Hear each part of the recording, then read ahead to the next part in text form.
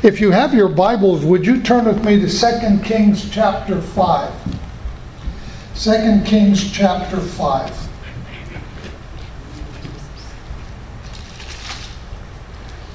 This is a series that we started, and the Lord willing, this will be the last in this series. 2 Kings chapter 5, verse 9. Then Naaman went with his horses and chariot, and he stood at the door of Elisha's house. We finally have got Naaman in front of the prophet who is in Samaria, that the servant girl who Naaman had taken on a raid to Israel said this was a guy that could heal Naaman of his leprosy. Now, Naaman, for those of you that may not know it, was the commander, or is the commander of the Syrian army in those days. It was the most powerful army of its time. And Naaman was a well-respected man by the king and all of his men. He was a man of valor, but he had leprosy. And a servant girl came, and actually on this journey getting Naaman from his home in Syria to standing before this prophet in Samaria, we've met 5 people. And in the lives of each one of these people, questions have arisen that I believe God gives us a message for our lives and how we relate. See, God is a people God. Sin came into the world through man's disobedience, and God is a just God. And so God couldn't turn his back on sin. He couldn't do that. The demands of sin, no more than if you had a judge who a man committed a heinous crime, the judge were just to say, well, you go free. I realize in some places that is the case nowadays. But justice, that's not justice. And God couldn't do that. But the Bible tells us that God is love. And love found a way to meet the demands of justice and yet to fulfill the needs of mankind who needed a Savior and needed to be brought out from underneath that yoke of sin. And that was in the personage of Jesus Christ. Love found a way in the personage of Jesus Christ to meet the demands of justice. Amen. And so in the lives of, and how we respond to people, how we interact with people, really determines oftentimes how they view God. You know, if we claim to be a Christian, for years I had trouble relating to Father God because my dad and I never did get along. Number one, I didn't understand him. My folks were divorced when I was very young. They came to me one day when I was 9 and said, we're getting a divorce, you're going with your dad. And my dad loved my mom very much, and he was an iron ore miner, and so he went off and began to drink a lot. And so I saw my dad once every couple of weeks. You know, if I wanted groceries, I went down to the local store. And that was my life until I left home. And so I had trouble relating to a father who loves us and cared for us. The reason I'm smiling is I lived alone a lot, and one day I came home from school and my dad was there, and he had had a few too many to drink, and he was cooking steaks on the stove, and I knew my dad, he was going to get something to eat, and he was going to go right back out and drink again, and I probably wouldn't see him for another couple of days. And so he took these steaks and he put them on his plate and on mine, and he put mushrooms on them. And I could tell, I was a freshman in high school, and I could tell from the mushrooms that they weren't bought. They were picked. Now, when my dad was sober, my grandma had taught him how to pick good mushrooms. But my dad had had way too, not just a few, but he'd had too many to drink, and I was worried. And so I saw these mushrooms on my plate, and I said, you didn't argue much with my dad. And I said, Dad, how do we know these mushrooms are very good?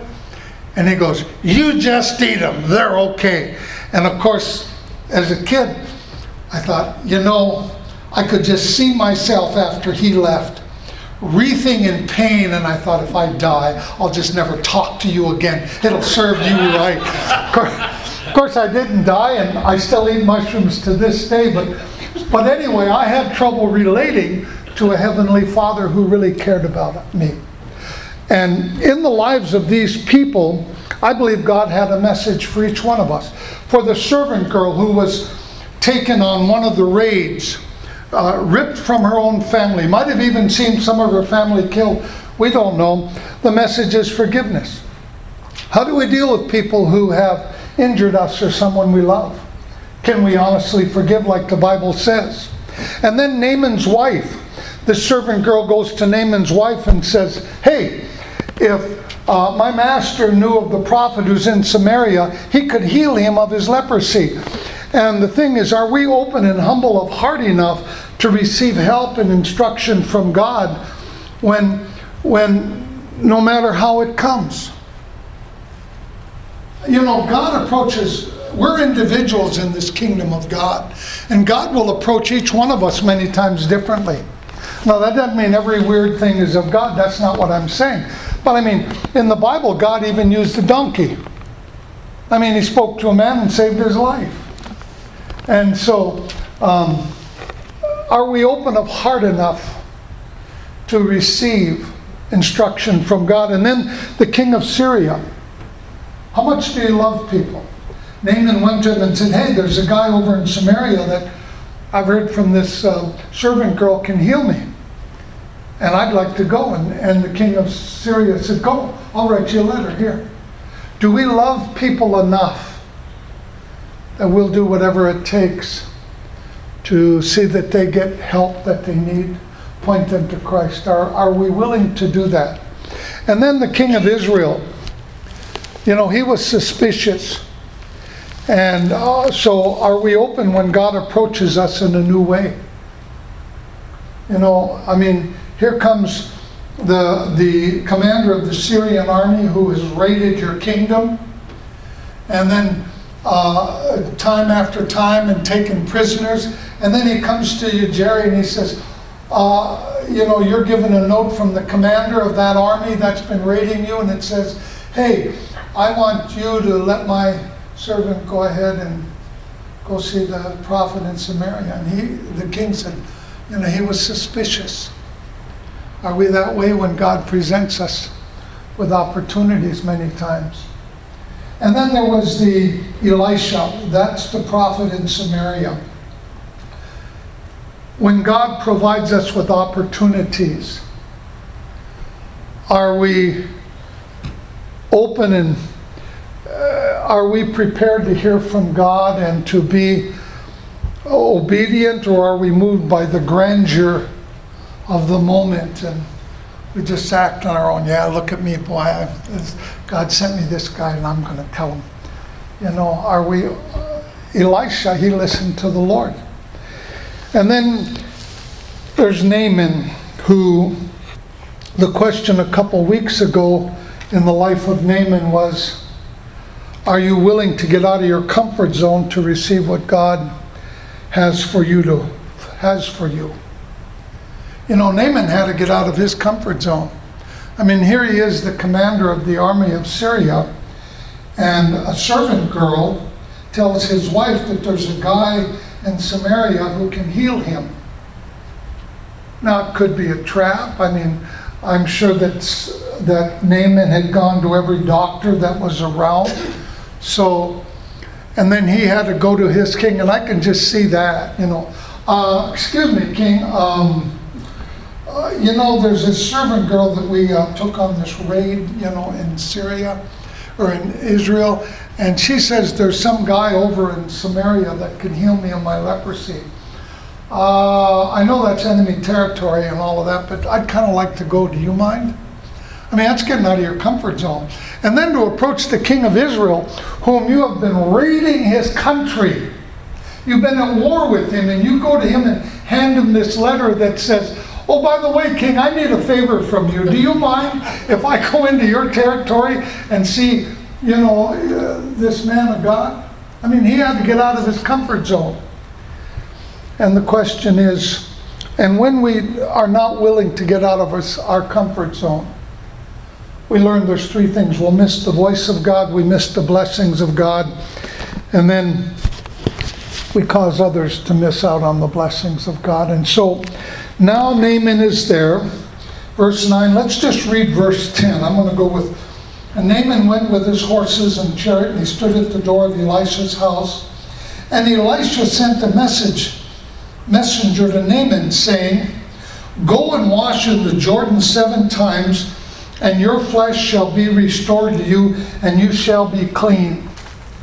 Verse 11, but Naaman became furious and went away and said, indeed, I said to myself, surely this prophet will come out to me and stand and call upon the name of his God and wave his hand over the place and heal the leprosy. Are not Abanath and Pharpar, the rivers of Damascus, better than all the waters of Israel? Could I not wash in them and be clean? And so he turned and went away in rage. So now, Naaman not only got out of his comfort zone, but now he has another decision to make. Is he willing to be obedient to what God asks him to do to receive what God has for him? And that's our question this morning. Are you willing to be obedient to what God asks you to do to receive what God has for you? I remember, sometimes that's a tough question. Sometimes it requires we get out of our comfort zone. Sometimes it doesn't. I remember, listen, if God would have told me when I became born again and I was sitting in that pew that I'm going to call you to preach and you're going to go to Africa and I'd have got up and walked out. No way. I remember the first time I'd spoken to young people. I remember the first time I spoke at a Sunday morning service. There was probably 150, 200 people there. And the pastor had said, it's time you graduate. And so I stood up and I gave my message, and it was 7 minutes, and I sat down, and that was it. And the pastor said, is that all? I said, that's it. 7 minutes. We had a lot of happy people that Sunday morning. But the bottom line was this. Are we willing to be obedient? In the lives of each one of you, God is probably asking you to do something. It might be get involved with a little league or a youth sports team. It might be involved in the ministry helps in the church. It might be a Sunday school teacher. It could be a missionary. I don't know. I'm not God. But a couple of things happen when we're not obedient to the things that God asks us to do. Number one, we miss out on the will of God for our life. That's the first thing that happens. And the best example that I can give you of that is Adam and Eve. God put Adam and Eve in the Garden of Eden. It was beautiful. God looked at it and he declared that it was good.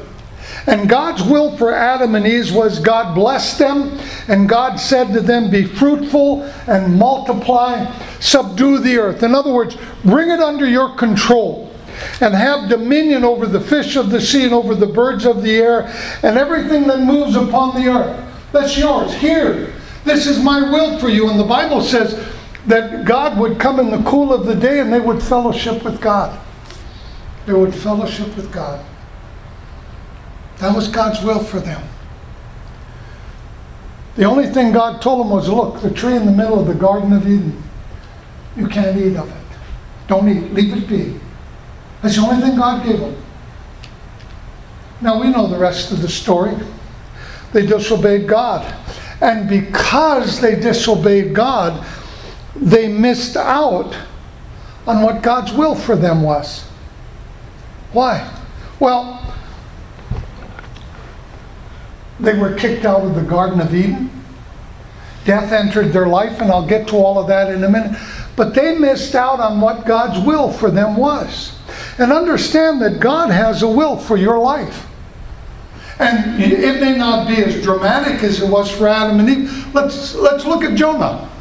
God says, I want you to go to Nineveh. There's a lot of people in Nineveh, and I want you to preach repentance so that they aren't killed. And instead of going this way, Jonah went this way. And he disobeyed God. And what happened? Well, he wound up in the belly of a big fish for 3 days until it finally spit him out. Now, yours may not be as dramatic as Jonah's or Adam and Eve's, but see, God has a will for us. If you'll notice in Psalm 139, when God created you, He put within you certain gifts, certain enablings. And the Bible says, just like a bird is away from its nest, so is a man who's away from what God has called him to do. And when I say man, I mean mankind. I mean male or female. Please understand that, ladies. Okay? And so you ever see a bird that maybe a cat's coming up and it's got a nest here and it has to try to lead the cat away and it's fluttery, and that's the way mankind is when we're not in our calling. And I can testify not only in my own life, but I can testify it in the lives of a lot of people. I can.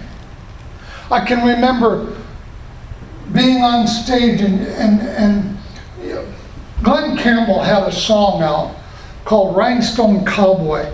And in that song there's a line that most people who aren't on stage don't understand. But the line of the song is this: there'll be a load of compromising on the way to my arriving, but I'm going to be where the lights are shining on me. Now, I never took drugs. I drank a lot for years. But that's more addictive. That being up there, I never realized that I was perverting what God had for me. And I would come down from that stage, and it was just like, what's the youth? And yeah, okay, so we open for this guy. And then, because we're a good band, we get to open for this guy and this guy, and you come down and you go, what's the use? What is it? God has put inside of you certain abilities and gifts. And when God asks us to do something, it can be that little or it can be that big. When we're disobedient, we miss out on His will. And His will is what brings peace in our life. I'm at greater peace here than I ever was up there on that stage. Second thing that happens is when we're disobedient to the Lord, we miss out on the blessings of God. Now, the obvious is Naaman. If he would have followed through with him being angry because the prophet didn't come out and lay hands on him and say, oh, thus say the Lord. You know, my wife will tell you a story one time. She was sick. And she said, Owen, would you pray for me? And so, without even thinking about it, I said, sure. I just did what the Lord told me. In the name of Jesus, be healed. And I walked off. And she said, well, thanks a lot. Now, if you don't know my wife, that's what I got. But 3 minutes later, she came back and she said, Owen, it's gone. I'm healed. She said, and it's not like, wow, look at all. No. I just did what God told me to do. And it's not me, it's God. Turn with me to 1 Samuel 15. In 1 Samuel chapter 15, Israel has decided that up until this time they have been ruled by prophets. And they have decided they wanted a king. And so they got a king by the name of Saul. And the Bible tells us that Saul was head and shoulders taller than any man in the kingdom. And he was extremely handsome.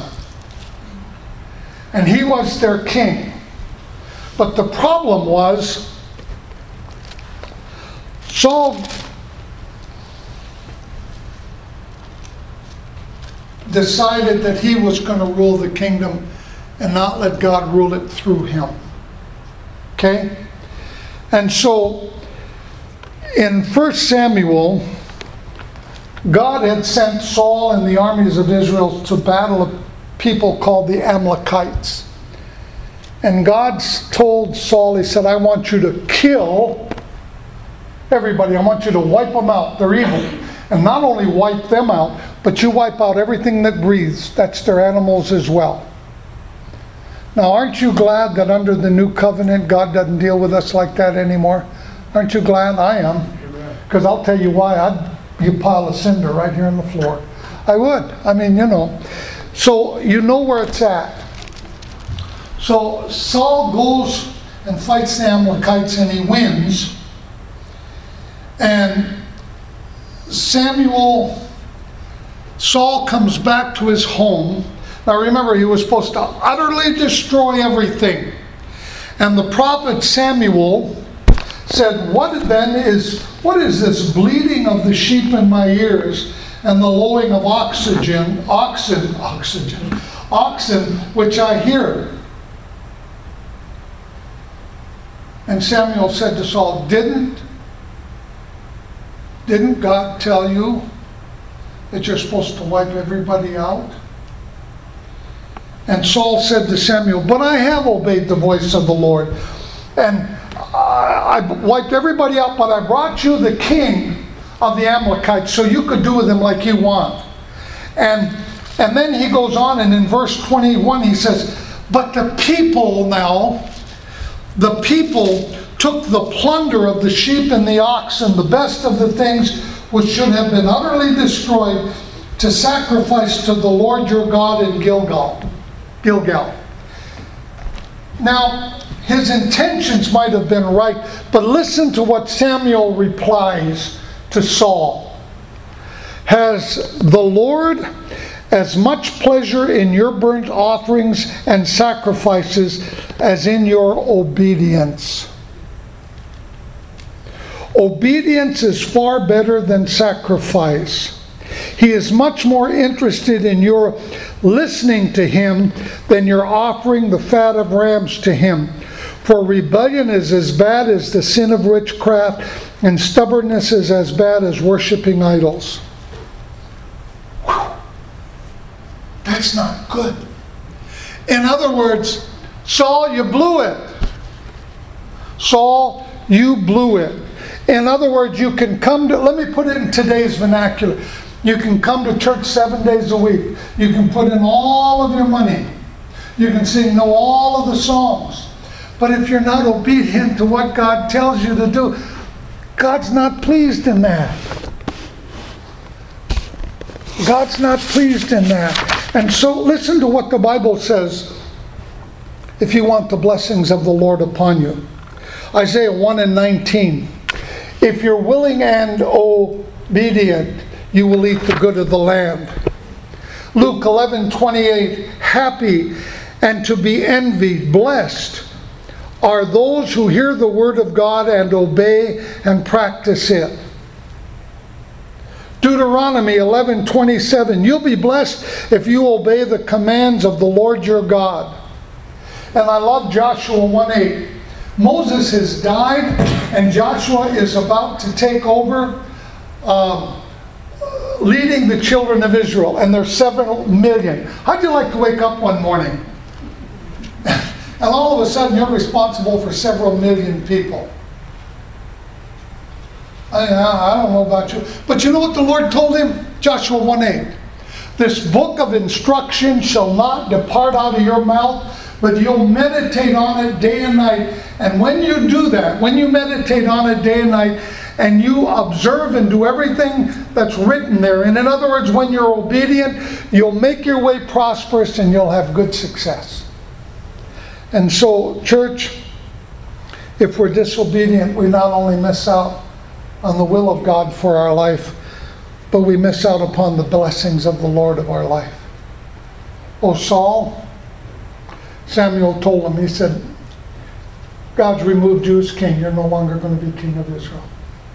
Boom. And thirdly, so we miss out on the will of God for our life, the blessing of the Lord upon our life. And when we're disobedient to the Lord, now, understand something here. The church, Christianity, is not a series of do's and don'ts. Okay? Understand that. I'll tell you the best way I can equate Christianity. When I came to know my wife, almost 51 years ago,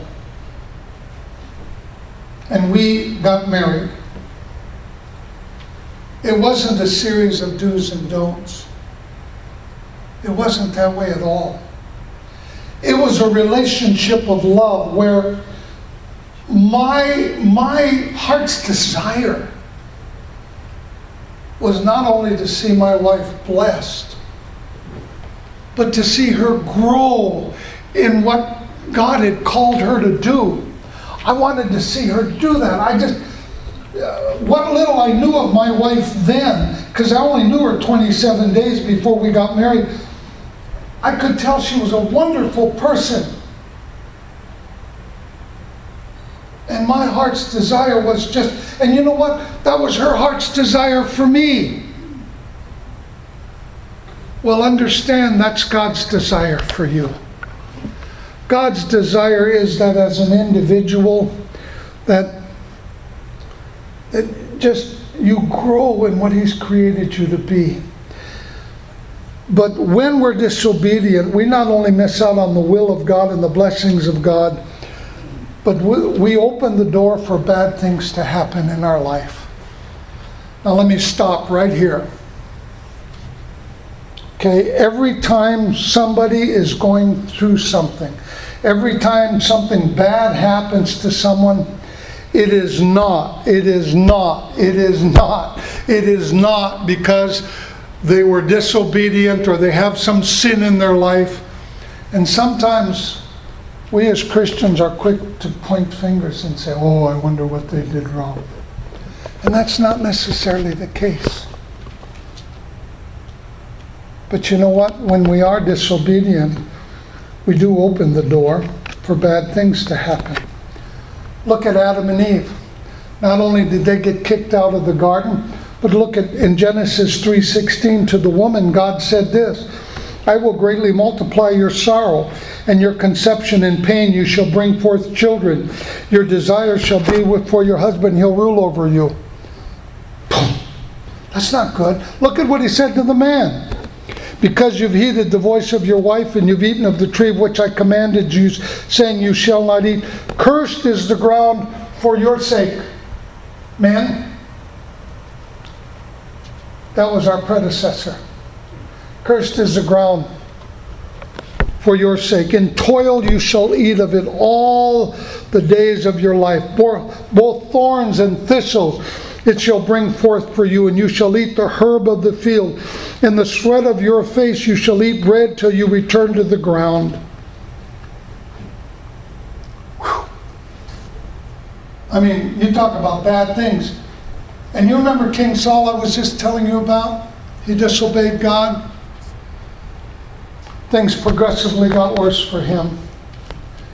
He not only consulted a medium, but he went to battle, and in that battle, he watched his sons, Jonathan, Malchishua, and Benadab get killed in battle. He watched them. And then he got wounded by an archer, and it was so bad, he finally fell on the sword and committed suicide. Boom. The death of a king, the death of a nation. And I'll tell you what's so sad about that. They hung, if you go to 1 Samuel chapter 31, here's what's so sad about that. They stripped him. The Philistines came and stripped them. And they took it. They hung his armor in the temple of Ashtaroth, and they fashioned his body to the wall of Bethshan. If you know history, if you were to take where Saul was anointed king, you could literally pick up a rock and you could throw it and hit the wall of Bethshan. His disobedience, he hadn't gone very far in life. How sad. How sad. And yours may not be that dramatic. It can be something as simple as God saying, look, I want you to get up and spend an extra 5 minutes a day with me. God may be telling you to, like I said, help out with a youth organization or get involved in a ministry of helps or maybe a Sunday school. Go to a neighbor maybe that, well, I don't like them, or that hasn't treated you right, and yet God wants you just to walk on over and put your arms around them and say, do you mind if I pray for you? You know, we went to Cheyenne, and I stopped in Douglas, and we ate in Douglas, Wyoming. And there was a waitress there, and I'd never met her. And I just felt the prompting of the Holy Spirit in me, and finally I said, ma'am, and she came over, and my wife and Dave were sitting at the table. And I said, ma'am, I just feel a prompting in my spirit that I'd like to share something with you. And I began to share just very, very briefly something that the Lord had put on my heart. And it's so, I don't know what that lady was going through, but I can tell you this much, the Holy Spirit ministered to her. Was it out of my comfort zone? Sure. I didn't know the lady from Adam or Eve. I didn't know. What has God got for you this morning? Is it out of your comfort zone? Maybe it's something you've never done before. But just as God used these 6 people to proclaim his love and his grace so that Naaman could be healed, and then he would take it to the people of Syria, I want you to show you something. Go back to 2 Kings, if you would, please, chapter 5.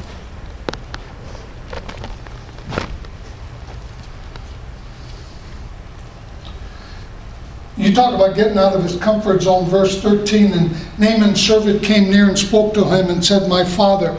And my father was just a term that servants used to call their masters. That was, in those days, that's what they would say to them, my father. If the prophet had told you to do something great, would you not have done it? How much more when he says to you, wash and be clean? What a good point. Well, if God tells me to go to, God tells me to go to Africa, I'll go. In World War II, General George Patton had a saying he would tell the troops. Now, I can't say it in Patton's exact words because it's not that nice, but he would say this. Listen, I don't want you to die for your country. I want you to make the other individual, bleep, bleep, bleep, die for his country.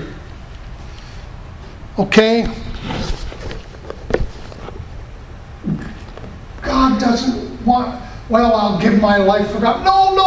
Just do what he's told you to do. Do it for your neighbor. Just do what he said to do about worshiping him or getting involved with a young person or in the ministry of helps. Listen to what happens because, so Naaman went down, verse 14, dipped 7 times in the Jordan according to the saying of the man of God, and his flesh was restored like the flesh of a little child, and he was clean. And he returned to the man of God, and he said, indeed, I know that there is no God in all the earth except in Israel. Whew. Go wash 7 times. All of Syria is going to hear about God. And then look at verse 17.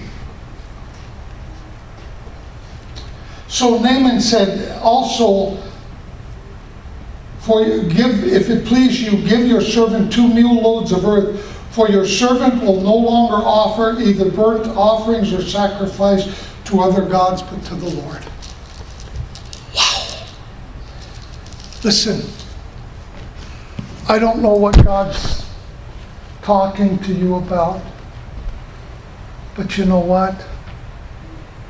He cares. He cares. Would you bow your heads with me for just a minute? I'm going to ask the ushers to come. In a few minutes, we're going to take communion. But I want to enter into communion with this. If God would use 6 people and a muddy river to meet the needs of a Gentile, a man who had no covenant with God at all, but God met his need and he was healed. This morning, as we take the bread and the wine, how much more will God do for you? You who have a covenant with God through His Son, Jesus Christ. How much more will He do to meet your need? And you know, this morning as they pass out the bread and the wine, as we're taking it, as we take the bread and we say, okay, God, you bore my sins in your own body. You didn't send a substitute. You yourself took mine. And by your blood, and you've given me eternal life, and by your blood I've been completely whole. I've got a covenant with you. You know what I'd like you to do? I'd like you to very quietly and personally just say, God, I've got this need. It may be healing. It may be an arrest of fear. It may be financial. Whatever it may be. But I'd like you just to say, Father, I've got a covenant with you. And if you'll do this for Naaman, and you're no respecter of persons, how much more will you meet my needs?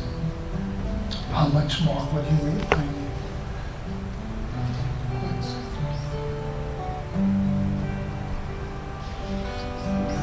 Your only Son,